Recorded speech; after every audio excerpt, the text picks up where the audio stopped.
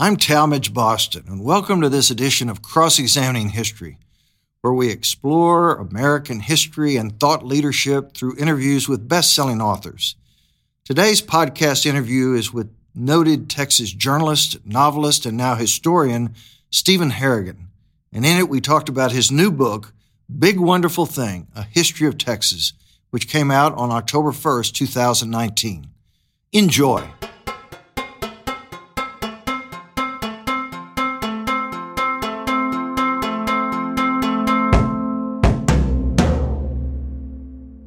As a lifelong Texan myself, I know how much we've needed a one-volume book of Texas whole history told in a real interesting perspective, kind of story after story after story from the very beginning up till now. But writing this history of Texas from beginning to end, in my mind, redefines the term Herculanean task.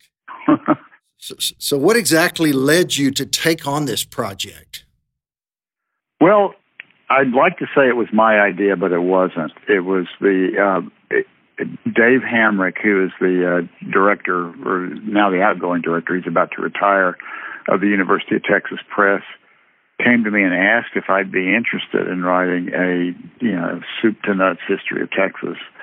And at first that was like such a daunting task that I just politely said, no thanks.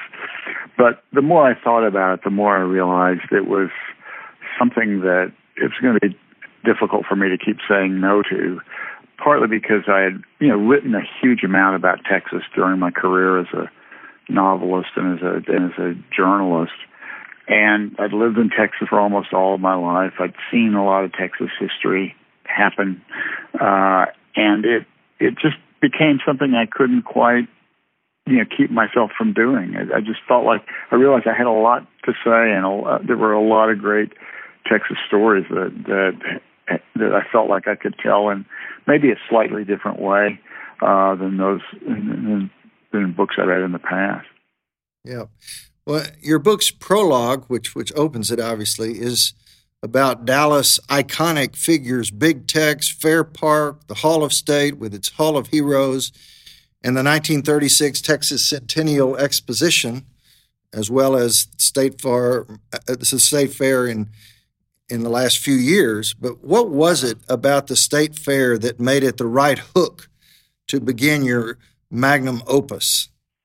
Well, what it occurred to me as I was looking for a way to begin this book that I needed to signal to the reader that this book wasn't just going to be starting with, the formation of the earth, and bacteria and animals crawling onto the surface of the world. I wanted it to be lively. I wanted it to seem like it was written at our present moment. And I thought the best way to do that would be to take stock of Texas more or less as we stand today, as we think about Texas today. And when I was thinking about how I could begin, the image of Big Tex catching on fire at the State Fair in, I think, 2012 just sort of leapt into my consciousness. Big Tex being the gigantic cowboy figure that stood in front of the state, loomed over the State Fair for many years and caught fire. And the idea of this giant cowboy in flames sort of made me think about the identity of Texas and how transient and yet how permanent that identity can be. And the more I thought about it, the more I realized that Big Tex stands at the site of the State Fair, which is also the site of the 1936 Centennial Exposition that you mentioned, which was the moment in Texas history when Texas itself decided on the 100th anniversary of its independence from Mexico that it was going to basically inform the world that it was here, that it was a place to be reckoned with, that it had an identity that was all its own and not necessarily tied to that of the Confederacy or the defeated South in the Civil War. So I thought it was a kind of seminal moment, that centennial year in which Texas basically proclaimed itself and wanted the world to notice, and indeed put on a World's Fair so that it would. Now, the title of your book, Big Wonderful Thing, comes from young Georgia O'Keeffe's reaction when she arrived in the Panhandle in 1912 as a 25-year-old artist and teacher. So what was it that grabbed you about O'Keeffe's observation about Texas? Well, the quote, the title, Big Wonderful Thing, comes from a letter in which she wrote to a friend back east when she was, as you say, a young art teacher in the Panhandle. And she wrote that I couldn't believe Texas was real, the same big, wonderful thing that oceans and the highest mountains are. And I like the sound of that. I like the sound of this sort of sense of discovery and optimism. And I was thinking about that phrase when I, in fact, was in Canyon, Texas, and was looking at the house where Georgia O'Keeffe lived when she was a young painter and art teacher.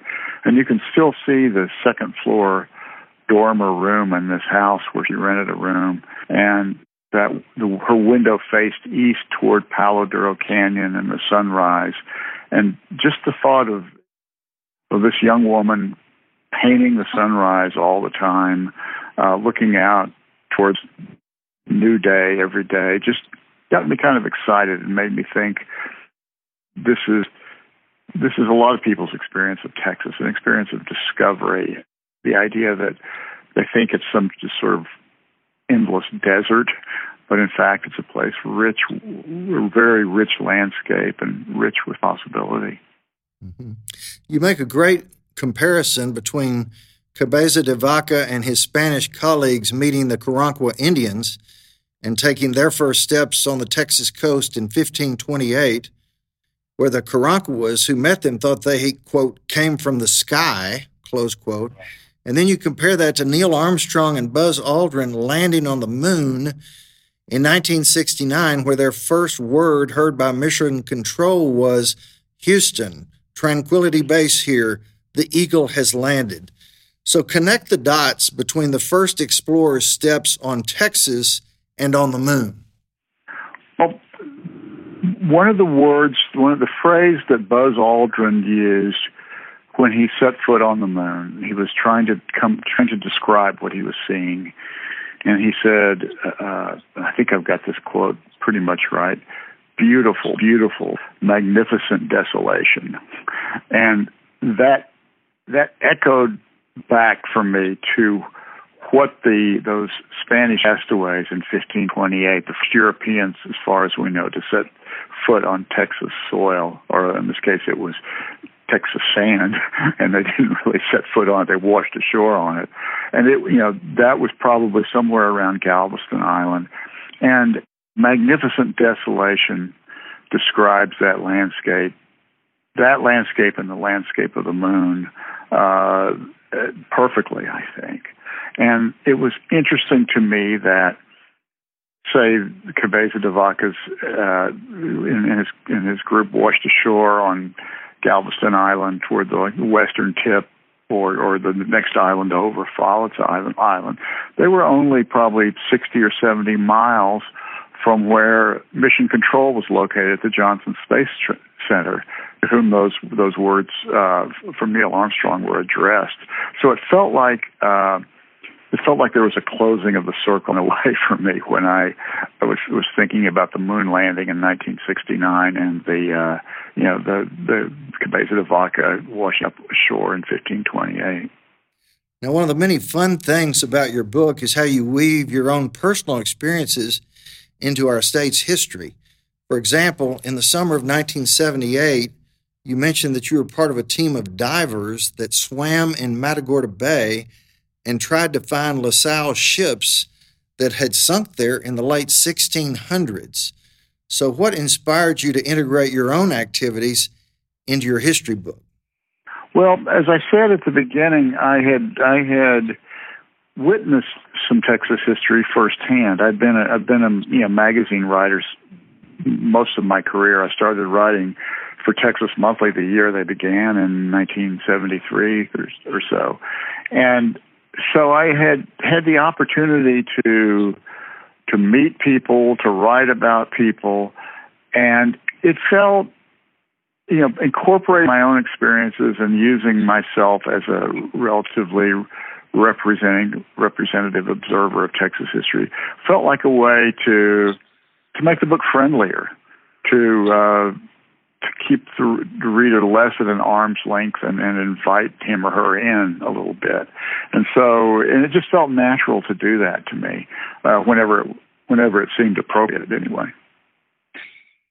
Now, up through the Civil War, of course, Texas was a slave state, and Stephen F. Austin even thought, quote, slavery was essential to the success of our part of the world, close quote. You say that in the 1840s, the slavery in Texas became the crisis of the crisis in the battle over slavery in the United States. So how did that happen, that we were the crisis of the crisis? Well, the Texas's annexation to the United States was a tremendous sort of national paroxysm in which Texas desperately wanted to join the Union. It had been an independent republic for almost 10 years, but it was a slave economy. It was founded on cotton as a major crop, and it depended upon enslaved labor. And Texas joining the Union was going to upset the balance of free and slave states and derail the various compromises that had sort of kept the country more or less at peace. So it was a wrench thrown into the works, to say the least. And then, of course, that led to the war with Mexico, which then led to the Mexican Cession, in which the United States acquired, basically most of the rest of what is now North America, part of its territory, and that then led to yet another crisis about the extension of slavery. So Texas was, and then that ultimately, of course, led to the Civil War. So Texas was extremely important in terms of the course of national history, and it began with those first American colonists coming into Mexico with Stephen F. Austin, who depended on enslaved labor to make their economy work. Mm-hmm. Now, your book covers not only Texas's political and military history, but also highlights the history of Texas music and sports, and you make some fun connections between disparate times and people in our history. For example, what inspired you to compare Roger Staubach's Hail Mary pass to Drew Pearson in a 1975 postseason game against Minnesota to Sam Houston's victory at the Battle of San Jacinto in 1836? Well, they were both, I thought they were both perfect come-from-behind moments. Basically, Sam Houston at the Battle of San Jacinto, and he'd run out of options. The clock was running down. He needed to get over the goal line, and same with Roger Staubach, and it just felt like over and over again when I was writing this book, I would see, just like with the moonshot and the Cabeza de Vaca, you would see, not obvious recurrences, but echoes of things that had happened in the past. And some, obviously, football and war are two different things, but they had that in common, a kind of come from behind, last moment, desperate attempt to win something. Yeah, with very happy endings in both cases. Right, yeah. Well, it depends on which side you're on. Well, if you're for the Cowboys.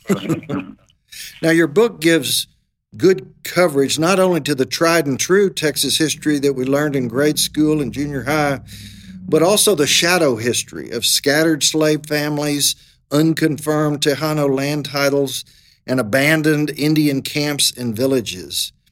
So from your perspective, what's the proper sensibility for an emotionally intelligent Anglo-American person in 2019 toward the victims of the shadow part of Texas history? Well, I think, the proper response to history, both for historians themselves or for readers or for anyone who's just curious, is to confront and acknowledge the truth of what happened. And sometimes that truth is not all that affirming to particularly in this case to Anglo-Americans or white people. I mean, there was a lot of gruesome, brutal stuff that happened in our past. But I think the only responsible thing to do, I think, is to learn and to not try to hide those ugly truths, but to like I say, to confront them and understand them, and not to look back on the past with a sense of honesty, but not necessarily judgment, because we don't know who we would have been during that time. I don't necessarily think I would have been any better than many of the people I write about if I had lived back then. I would have been subject to the same context, the same forces, the same needs. So I just think it's important to, with a kind of generous spirit, to look carefully at who we were back then and what we did, and take into account, whatever progress or regression has happened since that point. Mm-hmm. Now, you say in the book that the two most notable figures in Texas history are Sam Houston and Lyndon Johnson, and I suspect just about everybody would agree with that conclusion. But let me ask you two questions about those two most notable figures. First, who would you rather have as a friend? And second, who would you rather have on your side in a fight? I think I once met Lyndon Johnson very briefly, very, very briefly, when I was like a 14-year-old kid. And he was vice president at the time. And I kind of felt like, well, maybe he wouldn't be.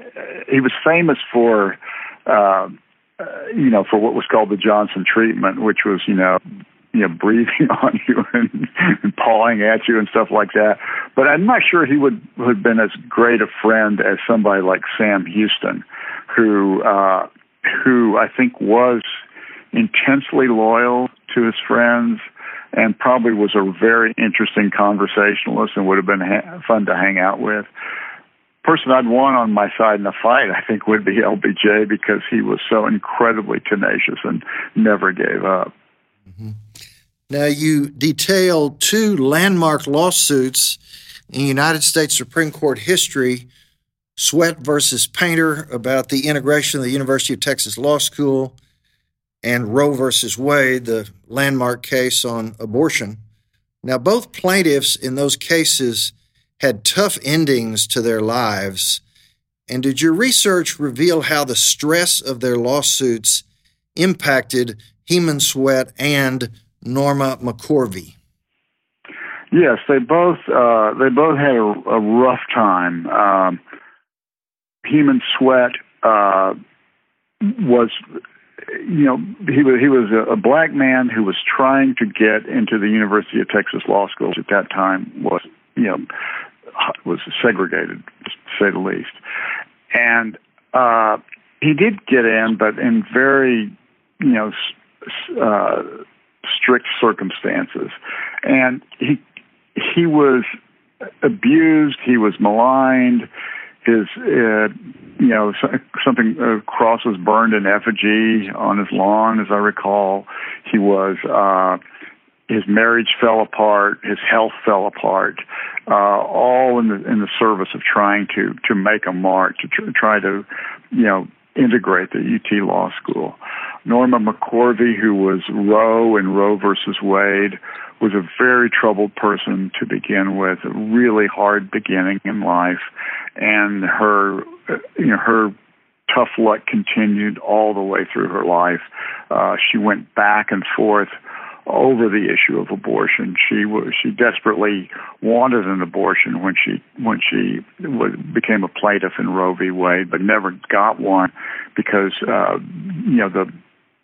the case outlasted her pregnancy, and she then turned into a pro-life advocate, but never really found her footing, and just had, to me, a kind of tragic and poignant life. Both these people, it's tough to read about them because they threw themselves into a fight and really suffered for it, I think. Mm-hmm. Now, you cover two historic figures in the modern era who changed the world's perception of Texans. First, Jack Kilby, who invented the integrated circuit, and then Barbara Jordan, the Houston congresswoman who wowed the nation in the televised Watergate hearings with, quote, the voice of God, as it was described at the time. So after Kilby and Jordan, is there still such a thing as a stereotypical Texan? I'm not sure. It's a very interesting question because both Kilby and Jack Kilby and Barbara Jordan pushed the boundaries of what it means to be a stereotypical Texan. And, I think that's an indication of how big and cosmopolitan and powerful the state has become. I mean, we still sort of cherish those Texas stereotypes.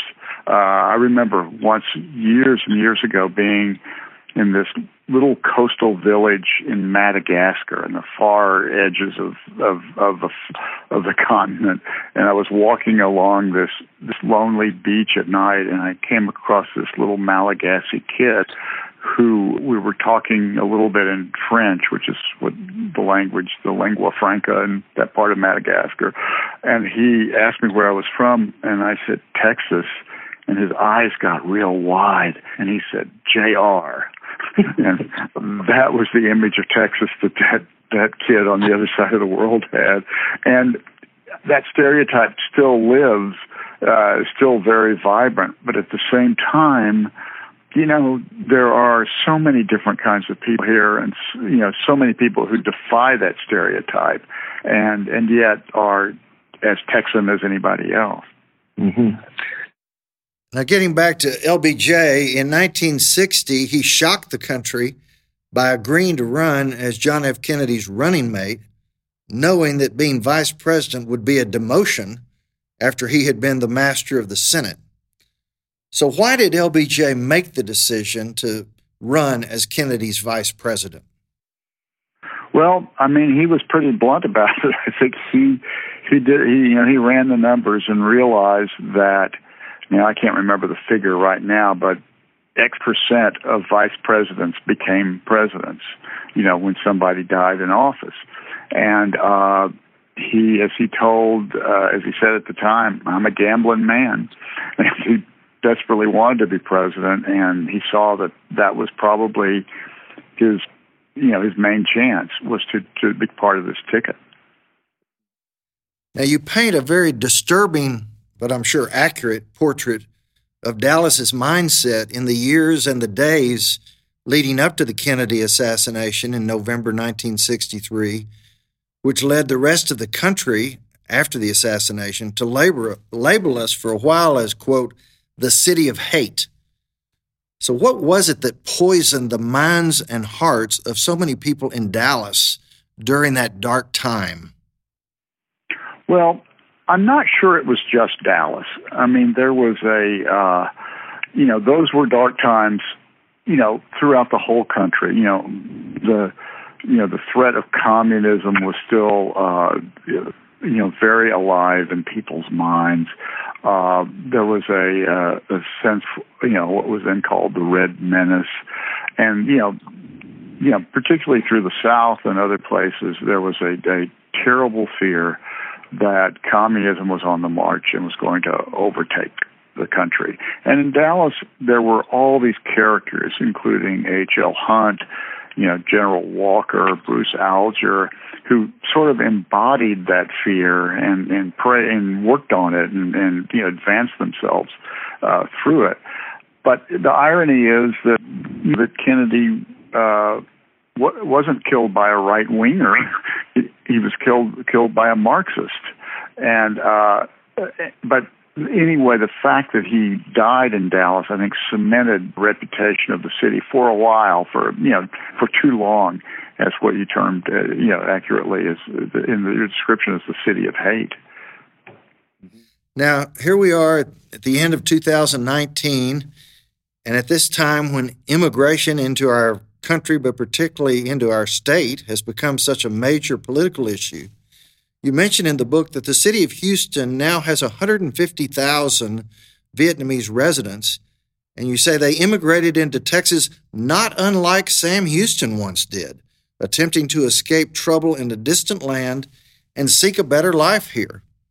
So with the Texas economy always booming, assuming we continue to have no state income tax, and there's still plenty of land available to house future immigrants, what's your prediction on the future population growth of Texas, and how are we going to handle it?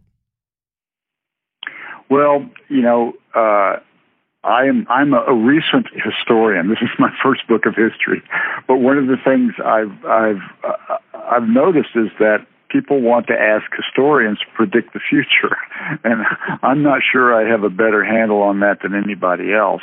But you're right. We have a booming economy. We have no state income tax. We have lots of land, if not necessarily lots of water. So I think Texas can handle a lot of people. I think a lot of people are drawn to Texas. The problem is how to handle that population influx responsibly so that we don't further pollute our state and our world, that we search for novel renewable energy and other ways to sort of blunt the impact of the extractive technologies of the past, and make reasonable, responsible decisions about where people live and how they live. I think Texas can handle that. I think it's a question of leadership. I think it's a question of, happenstance to some degree. But it's a big place, and it's always been a welcoming place. And I think it always will be. Now, you end the book detailing your trip across Texas, and you were playing songs by our Texas singers in your car. You were enjoying nature. You were seeing landmarks, large and small. So after doing all the research and writings on this fabulous book of history, and having lived here almost your entire life, do you have any tweaks on Georgia O'Keeffe's assessment of our state? Warts and all, and there are some warts, I still think it's a big, wonderful thing. It's, particularly when you're talking about the last part of the book where I just sort of took it upon myself to just get in my car and drive, which is a very Texan thing to do. And, when you look at the length and breadth of Texas, the vastness of it, the complexity and variety of the geography, the different kinds of people that live here, and you think about how in some odd way this all hangs together, that there is a kind of national identity to Texas that still lingers. People want to be Texans, sometimes to the great annoyance of people in other parts of the country. But there is something about Texas that I think truly is unique and truly is binding and in an identity sense to people. Mm-hmm. Well, Stephen, that wraps up the interview, and I want to thank you for that. You've been terrific with your tight answers and responsive answers. And Stephen Harrigan has done something many people, including me, thought was impossible, and that is tell the entire story of Texas history in a single volume, and tell it in a fascinating manner, one great story after another. I hope you enjoyed this podcast. Make sure and catch all of my podcasts at Spotify, iTunes, and SoundClouds. Until next time, remember, as my late great friend Bobby Bregan used to say, you can't hit the ball with the bat on your shoulder. This is Talmadge Boston of the law firm Shackelford, Bowen, McKinley, and Norton. Thanks for listening.